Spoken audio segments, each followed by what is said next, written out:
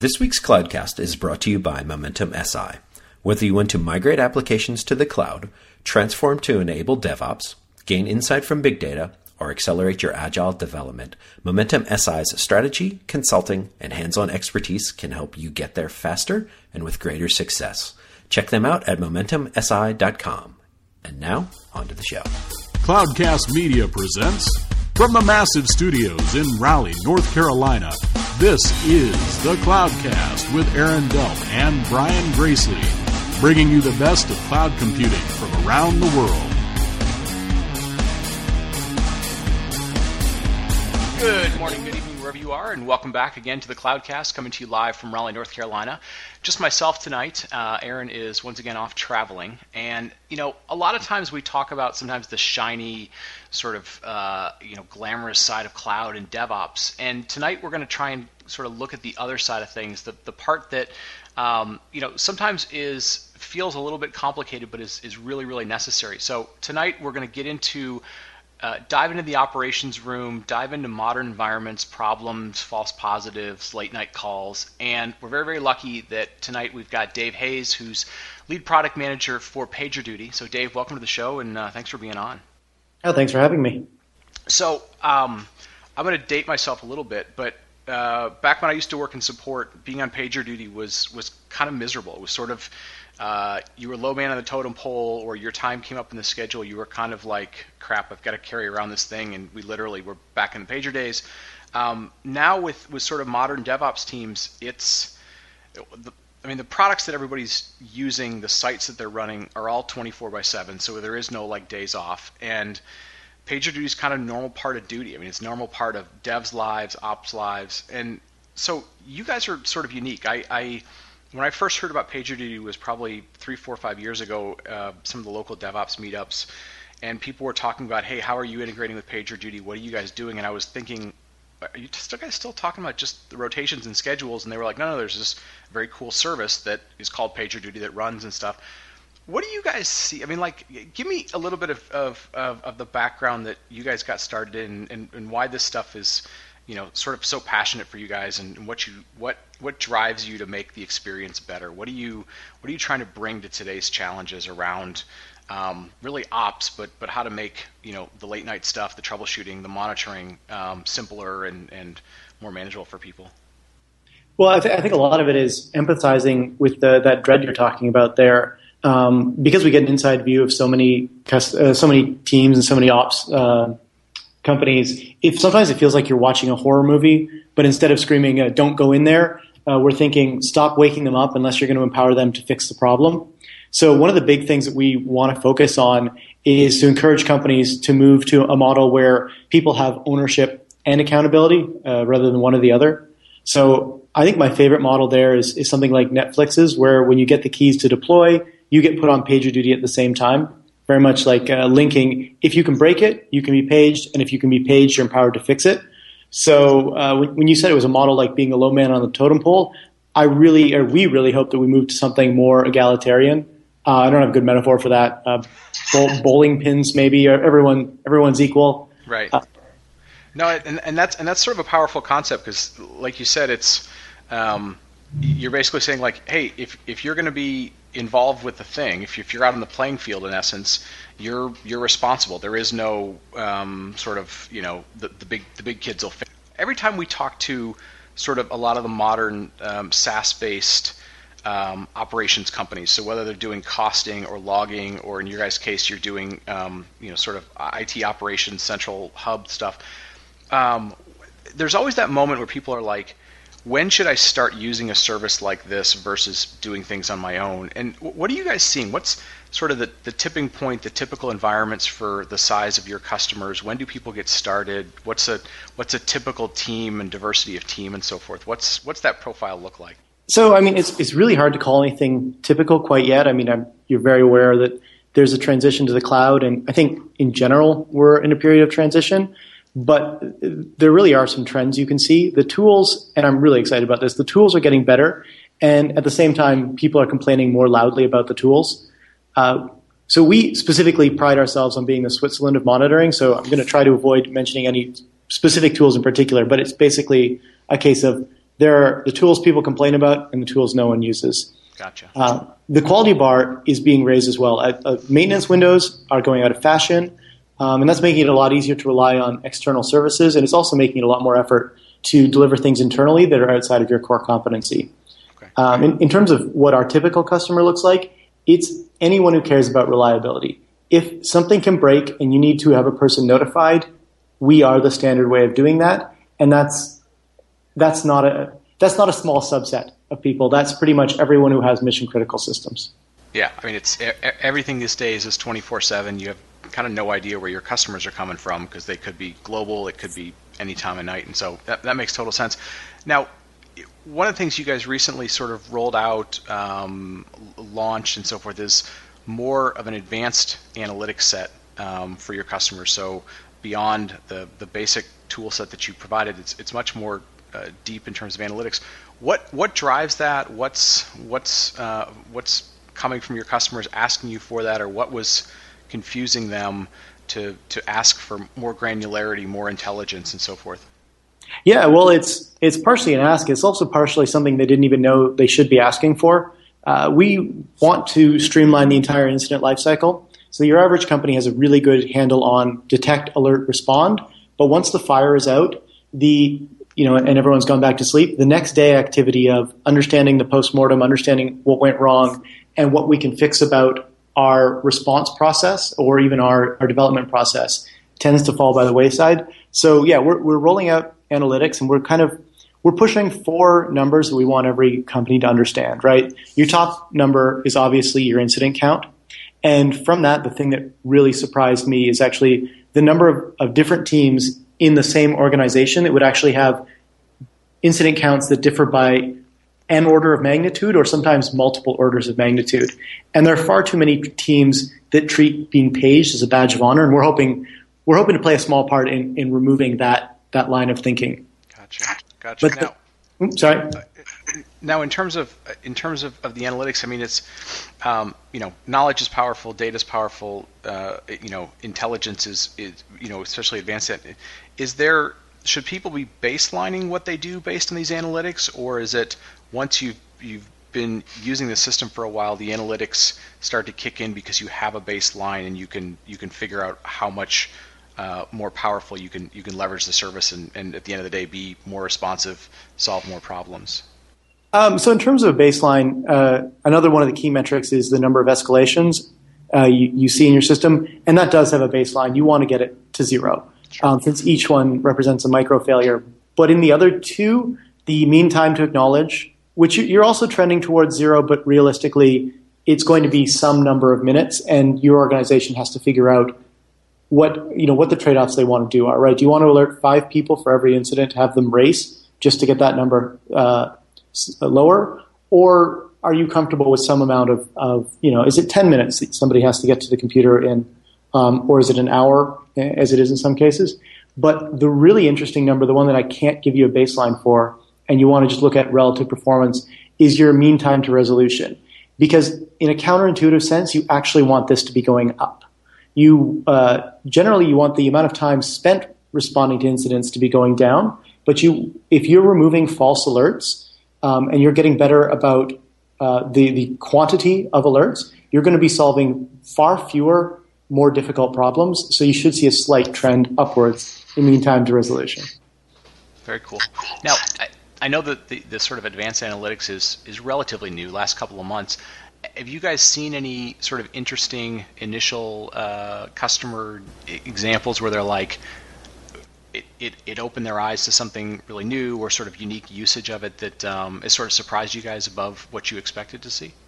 Oh, absolutely. My favorite part of this story has been we kind of hoped in our heart of hearts that this would help with increasing the visibility of the ops team inside the organization, and we've definitely found that. There have been a couple of ops teams who've been very successful in just taking a screenshot, sticking it in an email up the chain, and getting more leeway in terms of what they were trying to accomplish, whether it's some tech debt improvement or some other improvement in the ops team's life. Very cool. So this isn't something that you've got to live with for a year, 6 months to a year. I mean, you're kind of getting fairly immediate response, or at least immediate additional insight that you didn't necessarily have before. Absolutely. Very cool. Now, I know a lot of our listeners kind of keep up with what's going on with things like Netflix, and those guys are sort of famous for things like Chaos Monkey and Simian Army and breaking their own things. You guys do something very, very cool as a company that you call Failure Friday, and I kind of bring it up because one of the things we always find with the companies that offer these very cool services is they sort of live the culture. They came from the problem space, so they built the tooling around it. Talk about why you guys do Failure Friday and the, what's the reasoning behind it, and why other people can kind of learn from essentially you guys breaking your own systems and learning how to fix them. I mean, I think I'm going to tell a very simple story there, which is things break, and you've got the choice between breaking some medium number of things during the workday when everyone's gathered around and ready to go and they've got their tools open, or breaking hopefully a smaller number of things at 3 a.m. when everyone's groggy and you don't know what's happening. And if you care about minimizing the number of things that break, you have to really poke and prod. And one of my favorite things is how many different I'm going to call them attack vectors. I know it's not quite what they are, but how many suggestions that we have from inside the company for what we should break next. When you adopt that mentality, I think it's a really helpful mentality to understand what could break. So you put your black hat on, or I guess your Chaos Monkey uniform on, and try to think what could break. And I think that is very helpful. Right, and I think the cool thing about that is you guys are open about it, so you talk about it like in sort of meetup settings and so forth. Do you guys ever post the results of those, like the postmortem, so others can kind of learn from them, or is it a lot of you guys trying to make your service better and improve what you can deliver to customers? So we have. It's actually a lot of work to sanitize any sort of a postmortem into something that's valuable for people outside the company. And unfortunately, I don't think we really have the spare bandwidth to do that regularly. Gotcha. And you guys talk about this idea of like, measuring how fast you respond, measuring how fast you're alerted, and then, the teams that begin responding faster have historically, do a better job of getting through that backlog, getting through stuff. Like, how much do you find people grasp that concept versus just going, I just want to put out fires, versus things are constantly changing and sort of breaking and being tweaked? And is this part of helping them grasp that they're part of sort of solving the problem as opposed to just solving the problem? Or do people get this idea of the faster you respond, it becomes a cultural type of thing? Oh yeah, there's definitely some element of friendly competition between teams, but one of the things that we've been pleasantly surprised by actually is how much being able to quantify the effort that an ops team is putting out actually helps their standing in the organization. And when you talk about, getting the reason that our people have, a company paid for phones, for instance, right, is because they acknowledge faster and you get to see how much less downtime there is as a result of that. And we knew that was going to happen, but we've been pleasantly surprised by how much we've been able to sort of help improve, even over the short period that analytics has been out, the stature of ops teams inside the organization. Interesting. So it's an awareness kind of across the company that at the end of the day, you guys are hopefully helping your customers become better at delivering a better product, but you guys internally are able to, drive a higher quality of your service, hopefully drives people to go, hey, I want to use the service more frequently, or push more systems on top of that. That's very, very cool. So yeah, it's always interesting when you can take the back end stuff and somehow relate it to driving the front end of the business. Oh, absolutely. Now, you guys, we've had a ton of people on the show, from Datadog to Evident.io to a bunch of companies, and some of the names are bypassing me, but like almost every single one of them go, yeah, we've got an existing integration with PagerDuty, right? And it's just sort of a checkbox almost. How much? Obviously those things become very important because you're part of a life cycle. How much do you find that people like that model where it's sort of the right tool, the right service for what they do? So whether it's logging with somebody like Loggly, or Datadog doing application monitoring, and then you guys are kind of managing that, or are you seeing your customers go, I'm getting a little overwhelmed with so many tools that are available to me or services that are available to me. Can you keep pushing kind of beyond your existing boundaries? Or do you find that from your customers? Do you feel like they like the level of integrations where they are and they can manage across these different systems? Oh, no, I don't think you're ever going to find that. Our number one class of feature request is always, can you integrate with this new tool? And sometimes it's a tool that's not even on our radar. Other times it's radar adjacent. Like one big push, companies that have been happy with us for their automated monitoring want to loop in their support team, right? Because that's another way that they have semi-automated detection of failures. If someone complains, support verifies it. That's just as good as something coming from Nagios. Now, let's talk about kind of this idea of teams versus individuals versus groups and so forth. How do you guys find teams deal with distributed support teams, how they do handoffs and escalations? Your system obviously does scheduling, it's got escalations, but what are some of the best practices you see for sort of centralized teams versus distributed teams? Do you find that the tool is and the system's adaptable for both, or do they sort of have to learn how to work across it? Okay, so stop me if I keep using examples from Netflix too much, but I really love their ops team. Mm-hmm. And one of their engineers was speaking, I think here actually, and made a great point that no one person knows how the whole system works. So you're always going to have a trade-off between the generalized and the specialized knowledge or the localized knowledge for a particular thing. And one thing that I really want to call out as an anti-pattern that you have to look out for is you don't want to be punishing people for understanding systems. If you've got the kind of an org structure where learning how to deal with a second system doubles your on-call workload, you've built a dangerous disincentive into your system. In theory, though, and we'll talk about theory, and then we can talk about how wildly different practice is. Each incident should really be a precious snowflake that genuinely catches you off guard and is unique in its own special way and just happens to be happening at 3 a.m. So it just happens to be 3 a.m. when you learn that your stack overflows when you send it 33,000 Unicode emojis or something like that. Yep. And so you wake up, you track down the bug, you fix it, and you add tests as part of the postmortem to catch that class of bugs.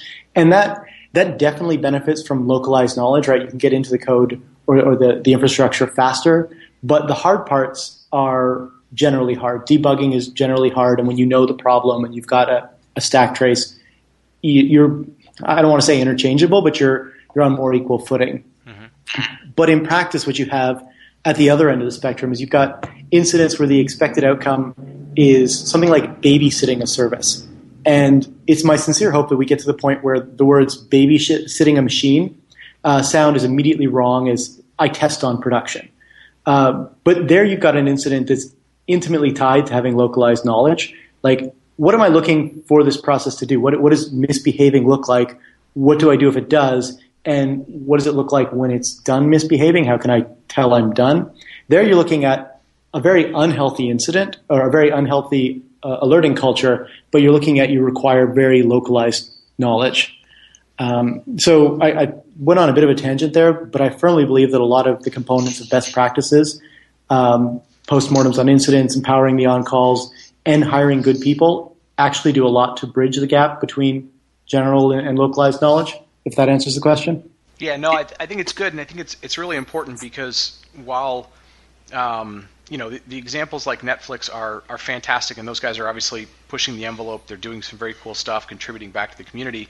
There's a lot of companies who go, I either can't hire that class of engineer or that experience, or we're a distributed team. We have data centers here, data centers there. We use this cloud, we use that cloud, and I think people are always trying to figure out, okay, maybe that's the lighthouse that we sort of aspire to, but how do I make this fit into my environment where I do have gaps between the best of my team and the more junior people on my team, or they're distributed by time zones, so they don't really have that sort of centralized culture. So it's cool to sort of understand and see in practice, how do you take everybody's driving towards delivering one service, but the way your ops teams are going to vary wildly from what's in the valley to what's in Europe to what's around the world and so forth. So it's cool to kind of get a sense of how you guys manage both the centrality as well as sort of the individual people interacting with the system and so forth. So I've watched you guys do a really, really good job of talks and giving back and so forth. And one of the things I've seen you talking about is some of the best practices that you have. One of the things we see with a lot of the SaaS vendors is obviously you've got thousands of customers, and so you I would guess have a very good view of trends that are going on. How much opportunity do you get to teach your customers those best practices? How much are you able to sort of go, yes, these are our best practices, and this is what our customer base looks like, and they're sort of off, and how do you course correct them to get closer to that? Or how do you guys do that to drive greater awareness for your customers or value or whatever, knowing that you see so much from people and you can kind of spot trends and stuff? That's almost a question I want to bounce right back to you. We're still trying to figure that out. Yeah. You're right that we do have, we probably have the biggest collection of bad ops practices documented inside our wiki, and exactly how exactly we can get out into the world and convince people to change those is still an unsolved problem here. Yeah. And I'm very open to any advice there. Now, are there certain categories that you'd go, here's my big 4 or 5 first things that we always see from people or that we see early on before they start using the service? Yeah, so let me just jump in right off the bat and say postmortems. A couple of minutes ago, you talked about the difference in engineer skill when you're responding to incidents, and not all your people can respond to all types of incidents. And postmortems are the best way to share that knowledge. You don't want to get stuck in a negative feedback loop where only the most experienced people can respond to the biggest types of incidents, so the less experienced people never graduate to being fully on call. Right. There's that, and I really have to stress the ownership and accountability link. I think that teams should have a control over what they monitor, and if you monitor something, if you get alerted for something, you need to have the ability to change the way it's being monitored to eliminate false positives, and also you need to have some kind of effect on the underlying system. I probably would also tag along and say something about understanding the quantity of technical debt you have and making sure that you don't, run your teams at 110% and build up technical debt that becomes harder and harder to maintain. But I think that's all stuff that your listeners would already be aware of. Yeah. Well, everybody's always trying to figure out how to get out from technical debt. What's the way to do that? Now, when you talk about, I think when you're talking about sort of if you can monitor a system, you should have the ability to fix it. It gets into the argument of who should have certain levels of access to systems and who should be able to fix things. Correct? It's you don't want to have to go, I'm the one on call, but I can't fix it right now. I've got to go 3 hops down to be able to deal with that. You want to build an operational model that goes, you want to be able to give people the tools or the authority to fix it right there, or at least far enough to fix it right there, right? That's kind of the guidance you're saying? Fix it or accommodate the outage. Putting a support team in PagerDuty, they don't often have the chance to fix any of the bugs that they detect, but they have the ability to compensate and to help people, or at least notify people when things come back up. Yep. But even in the use case, what I think you're hinting at, where a provider within the company or outside the company can go down and affect my SLA to my customers, even if I can't directly fix the issues, that's still valuable.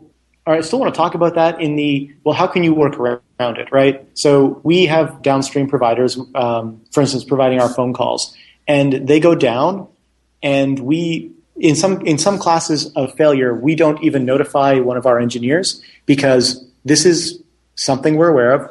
Providers go down, we silently fail over to another provider. Yep. And if you're a significant part of your paging volume is services you don't control, you need to figure out some way to unhook yourself from them, either having a redundant service or fighting the internal political battles that'll get that other service more reliable. Right. Now, I'm gonna sort of wrap this up a little bit because we get we always find there's a time where we sort of get to the end of the show, and a lot of folks will listen to the show as they're driving to work or running or whatever. So, but I want to kind of ask one last question that I think is sort of relevant. We talked about postmortems, and one of the interesting things about them is there's some folks who do a really, really good job of writing postmortems. So Mark Imbriaco, who's been on the show before, was at GitHub. He's over at DigitalOcean now. But there's a little bit of a weird thing that happens with postmortems where you're not sure how much you want to take the blame, or you potentially want to, like you just said, blame a downstream provider or a partner and so forth. Have you guys found any really good examples of companies who've, A, do a good job with it, hopefully they don't have to do it a lot, but do a good job with it, or B, like have figured out how to do it in a way that doesn't discourage people from saying, hey, things happen, we figured out how to fix it. I mean, there's a whole psychology around postmortems. Have you found any good, suggestions you give to companies? Because if you're recommending it, you want them to feel comfortable doing it, because things break, it happens, right? Yeah, so I'm not going to name any names, but there are definitely some people who are really good at the marketees postmortem. That it'll never happen again. It was this weird alignment of the moon problem, and then you've got other people who are really good at telling you actually what broke. And I think the important thing is you actually want to prepare two postmortems. There is the completely uncensored one that goes on the company wiki, where you talk about all your warts.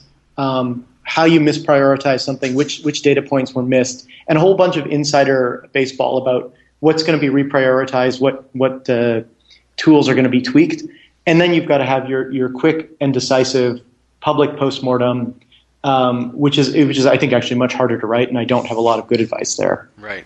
No, but I mean just that in of itself is that you need to be aware that you want to communicate one way, sometimes internally and sometimes another way externally, but you want to have both those planned. And I think that by itself is a big deal for people to know that you need to be able to think about it. And I mean, in a lot of cases, the tools exist to sort of be able to track what happened. I mean, if some crazy code thing, that happens or hardware fails or something, but I think just that in and of itself is really good advice for people. And, there are, like you said, there are companies who do a very good job of it and, recognize their customers want transparency more than they're looking for blame. And they recognize that and they're good about it. And so, well, listen, so I appreciate you coming on tonight. I know we got into a whole bunch of different topics and scenarios and so forth. What's the best way beyond just signing up using the service? Like if people want to come learn from the company, because like I said, you guys do a cool job of, talking about how you break your system, what you're doing to integrate with people. Like what are the best places to go interact with PagerDuty beyond just signing up for the service, whether it's meetups or events that you guys are going to be at or wherever? Oh yeah, we're definitely trying to participate in more meetups. Most of our developers are either in San Francisco or in Toronto. In Canada. So we're kind of limited in the scope of places you can meet us face to face. Our blog definitely has some of this content. But one pet project that I want to push is we are definitely becoming more of a platform. And I think one of the most exciting thin tip of the spear type things is actually what people are building on top of PagerDuty, because you really see the problems that cutting edge ops teams like Heroku and Stripe and Netflix and Twitter, what they're dealing with, they're expressing their solutions in code. So that's actually where I'd go. Interesting. Any good pointers to that or any good examples that people could go look up? If you go to developer.pagerduty.com, we've got a section called Tools. Let me know if there's any that any of your listeners are aware of that we haven't put there. But I mean, my favorite story that's going on there is the world of chat ops. I really like the idea of machines, people, and a shared command line all getting together to solve an incident. That's my favorite story. Yeah, no, those are very cool. I know we talked to the GitHub guys about what they do with Hubot, and so very cool. Well, listen, with that, I'm going to kind of wrap it up. Like I said, Aaron's out. He'll be back for the next show. But Dave, thank you so much for being on tonight. Any Twitter handles or ways people could reach out to you directly if they had questions or follow-ups? Sure, you're more than welcome. I'm euri.ca or euri.ca. Actually, so can I retake that part? I wasn't expecting that question. Yeah, sure. But best way for folks to reach out to you, ask you questions, buy you a beer, talk about what's going on in their world. Oh, sure. So I occasionally ghost tweet from our Twitter account at PagerDuty. But if you have a question for me specifically, it's EURICA, or EURI.ca is my URL. Very cool. Very cool. Well, listen, thank you so much for being on tonight, folks. As always, if you like the show, tell a friend, leave us a review on iTunes. You can find the show on Twitter at @thecloudcastnet, or of course on the web at thecloudcast.net. You can find links to everything Cloudcast. So for Dave, for the good folks at PagerDuty, and for Aaron, thanks for listening, and have a great weekend.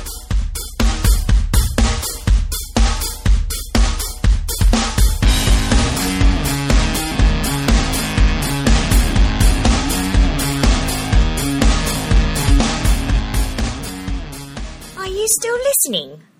The show is over. Go back to your regular life. It's much more interesting than the podcast. I promise it is.